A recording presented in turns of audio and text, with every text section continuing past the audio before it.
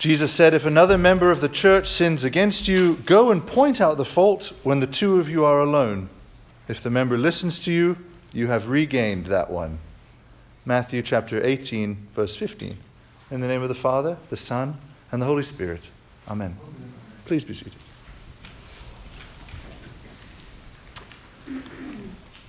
Tertullian was a church father in the late 2nd century, and he records that in his day, the pagan Romans were amazed at the Christians and the Christian communities, the churches.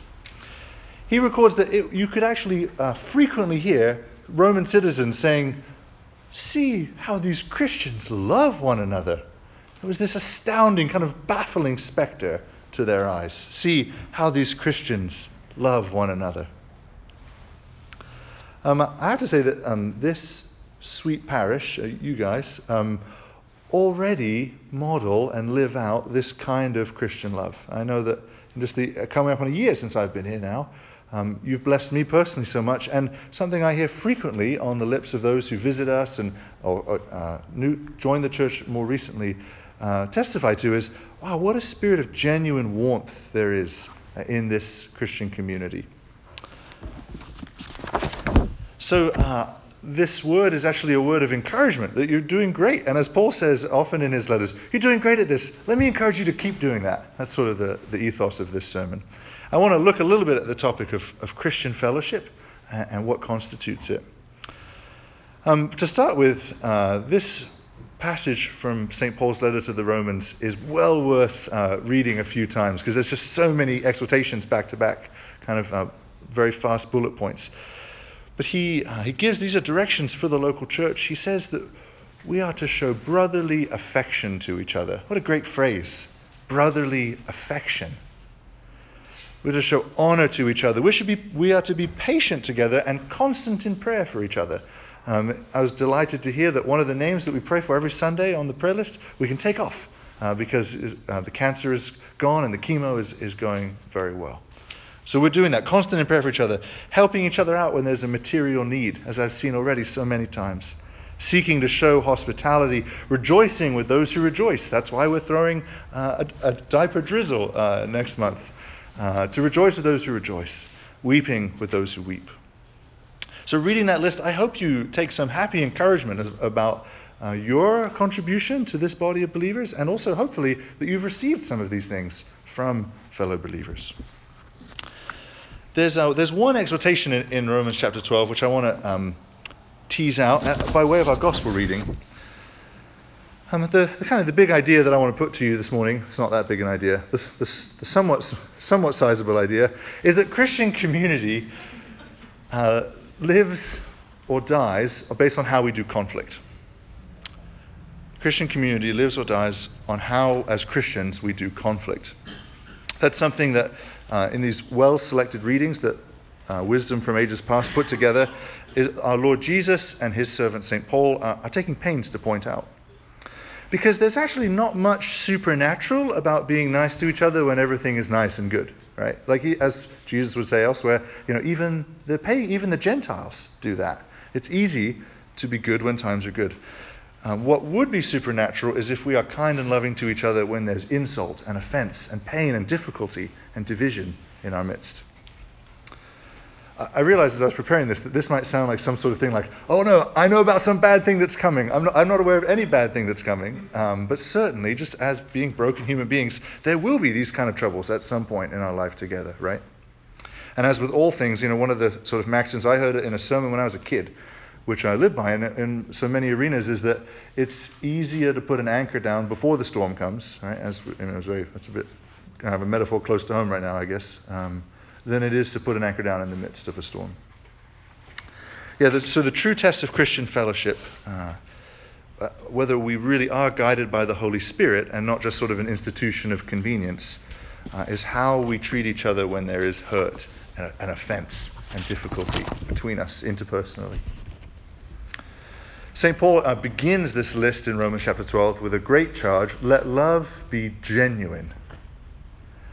Because it's so easy, right, with fallen human nature, as to use the words of the psalmist, to speak peace with our lips but hold bitterness in our heart. It would have maybe the appearance of love, but destroy the substance. Love in the church must not be this kind of superficial thing. It must be genuine. We can't just say, oh yes, I love that person. We actually have to do our own heart work to truly love one another.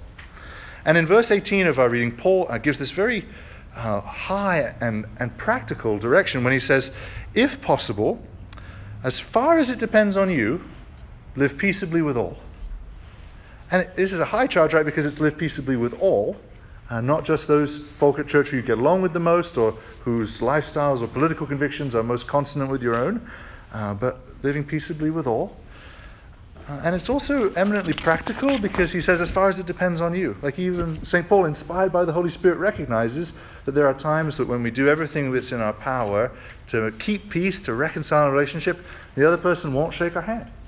And Paul's saying sometimes they might not shake your hand, and that's okay. As long as you have done everything in your power to offer peace, if actual reconciliation isn't possible, your conscience can still be clear.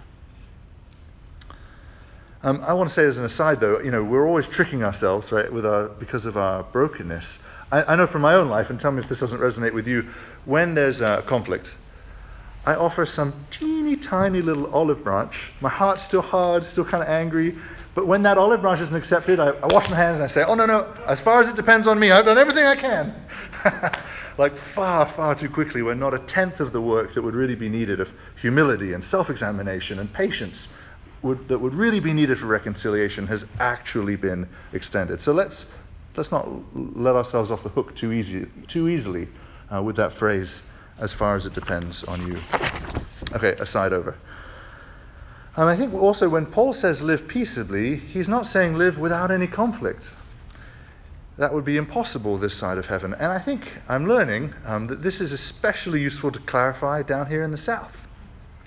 Because I've secretly been a student while I've been here this last year, trying to pick up on what makes the wheels turn down here, and I've been learning that there are some real cultural differences between down here and up north. I think I'm discovering that deep down I've been a Southerner all along. I just haven't known it till now, but that's another story. But one of the things that I've learned down here is that there's a premium that's put on courtesy and good and kind speech, and that's a virtue. It kind of surprises me, like how much people make an effort to speak with gentle words about things. And I think, frankly, our northern brothers and sisters have a lot to learn from this sort of deep practice of genteel manners that is embedded in the culture here. But every societal virtue, when practiced to excess, can become a vice, right? So what might be the virtue of candor can shade off into rudeness. And what is the virtue of courtesy and good manners can shade off into sort of a sweep it under the rug mentality, which would lead to the insincerity, the speaking peace with the lips without making peace in the heart. It's a sort of I've picked up, and I'm not sort of trying to passively indict any one of you. These are sort of general cultural observations. For instance, when Carrie delivered Jane, we had a fantastic crew of nurses, but there was one nurse in particular who was just terrible. I mean, I won't list all the big things that went wrong, but I wanted to call HR and say, just like, one of your nurses is just doing things terribly, and you should know about this. So I called HR and I said that. I said, I want to praise these two nurses who are amazing, and there's one nurse, I think she really needs a little bit of a check-in with you guys. And the lady was like, oh my gosh, you're serious?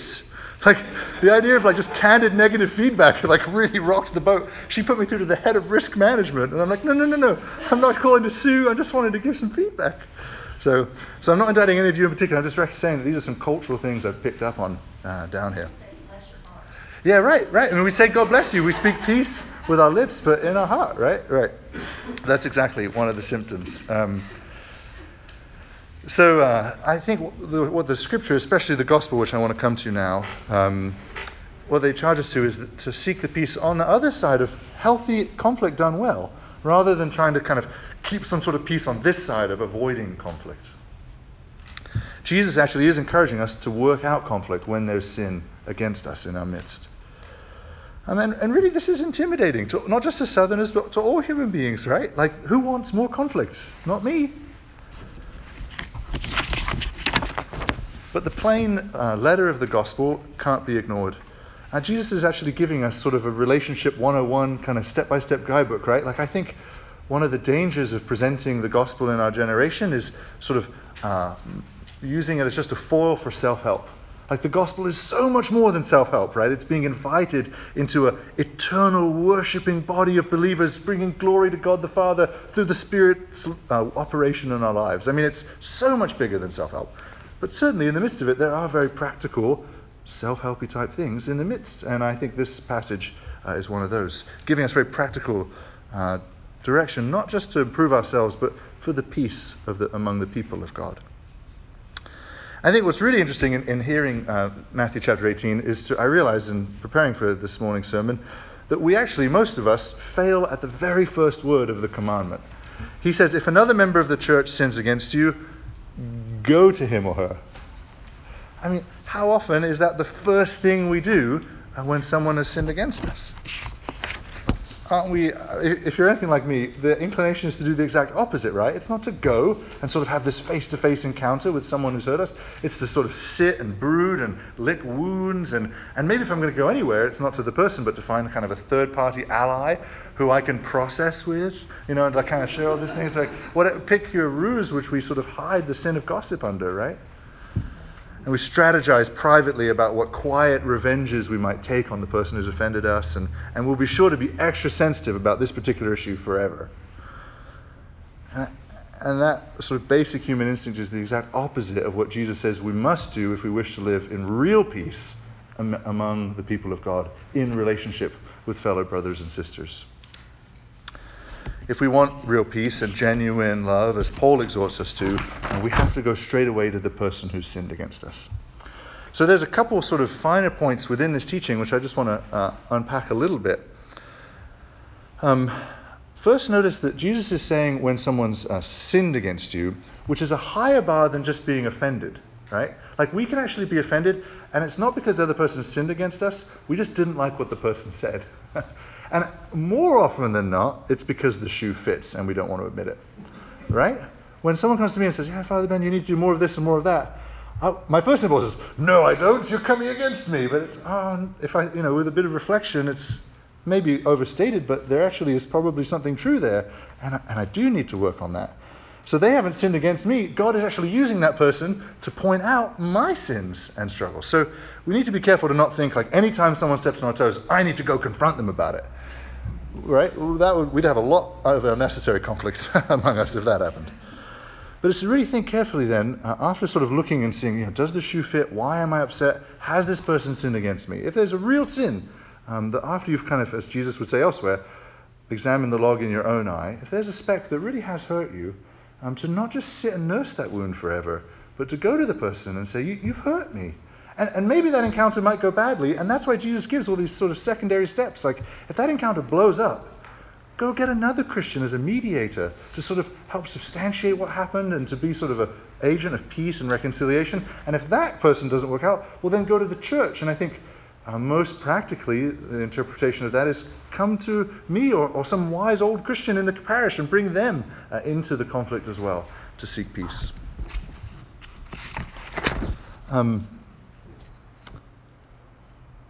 Also notice that the Bible says, go and point out the fault. Which, if you think about it, you wouldn't have to go anywhere to point out a fault if you sort of were addressing it in the heat of the moment, right? I think part of this sort of built-in wisdom of this phrasing, like every word of Scripture being God-breathed, right, is that with conflict, you actually don't want to strike while the iron is hot. That striking when the iron's hot, that's when all the sparks fly and you burn the shop down.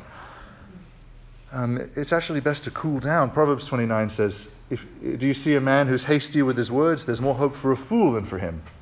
That it's good to let the passions cool, to sort of calmly reflect on what you need to own for yourself and let everything kind of calm down so you can come back, go to the person after the conflict, the sin, and say calmly, you did this to me and it really hurt, and I think you're in the wrong. And I want to be at peace together. I want to keep living harmoniously together. Will you work this out with me? Do you recognize what you've done? And to try and seek that peace. Then it can be a useful word after the heat of the moment. And notice that Jesus is very clear to say this must be done one-on-one. If any of you have ever tried to call something out in a group setting, have seen how well that goes. And I think translating it into the 21st century, this also means avoiding sort of media that get in the way of real human one-to-one contact. And so Facebook is not a good place for conflicts, right? Text messages are not a good place to try and reconcile. I was with my mum last week, and she was telling me about how she had a friend who gave her this big advice, and my mum tried to text her this really challenging word. And she said it blew up, and I don't know why. And I was like, Mum, it's because you texted. Why would you do that? Go to her in person. She's 5 miles away. We have to, I think, as Christians, who have been saved by the God who became incarnate, we value showing up in the flesh. And showing up in person is always the best way to approach difficulty and when someone's sinned against you and working out these things together. I think most of the time, just step one will be enough. With God's help, sort through prayer beforehand. You don't need often to go to steps 2 and 3 of calling in someone else and calling in a priest. That's for the extremely rare situation. Most of the time, we should be able to work this out one-to-one. And I actually would ask you to sort of consider inwardly resolving, even now, before there's any storms or any big sort of conflicts or divisions or difficulties between you and someone else in the church or that are big in the church or whatever, just resolve that, I'm going to follow the path that Jesus lays out in Matthew 18. I'm not going to go sort of nurse wounds forever or gossip, but I'm going to take on these things head on with the person I need to come square face to face with. I'd plead with you to resolve to inwardly, even today, that would be your course of action, because it's so important. If we don't have that commitment, sins against each other and difficulties will snowball and become worse, and the wound will fester. Jesus has given us these directions for our health as a parish together. It's my hope and prayer that there will be conflicts that come up against me, against each other, whatever happens. My hope is that by doing them well, we'll actually grow in our love for each other. Like any of you who've been married for a long time have experienced this, right? That you can actually grow through conflicts. The muscle can actually become stronger through trial. And I pray that would be true for us as a parish too, so that there might even be a reputation around town of, they work through stuff together, but wow, see how they love one another. Wouldn't it be amazing if some non-Christian heard about how we handled a conflict and said, wow, those Christians, that's different. They hit that issue head on, rather than text messaging and going crazy and blowing everything up about it. See how these Christians love one another. There's just one final thing I want to add to conflict. There's so much that could be said about conflict. I'm not a therapist, and a good therapist will give you a million more useful points for how to do conflict well. This is just some of the things that I've been gleaning from Matthew 18. And there's one more, I think, which is sort of not made explicit, but is clear from what else Jesus teaches about these things. That when you head into that encounter of saying to someone, you've hurt me, this sort of very honest, humble thing to say, it's so important that you already have forgiveness in the barrel, right? That you're all ready to offer forgiveness. That you're not sort of waiting for them to grovel and apologize, but that you would actually copy the character of our Lord, who freely forgave us. Before we ever responded, before we even recognized the fault, there was readiness, a desire to forgive. That's really, I think, sort of the secret ingredient to conflict done well, is that there isn't a desire to see the other person pay or be sort of inwardly be humiliated or punished for what they've done, but to forgive freely. The moment that you can, the very first opportunity to say, I forgive you. The Desert Fathers would say the master work of Christian relationships is to forgive even before the other person's apologized. And I think that should be the goal. So I invite you to keep that in mind, that as we once again on a Sunday come to remember the forgiveness we've been given by Jesus in this holy meal at the table, that would be a pattern for encountering conflict together, offering forgiveness freely. Amen.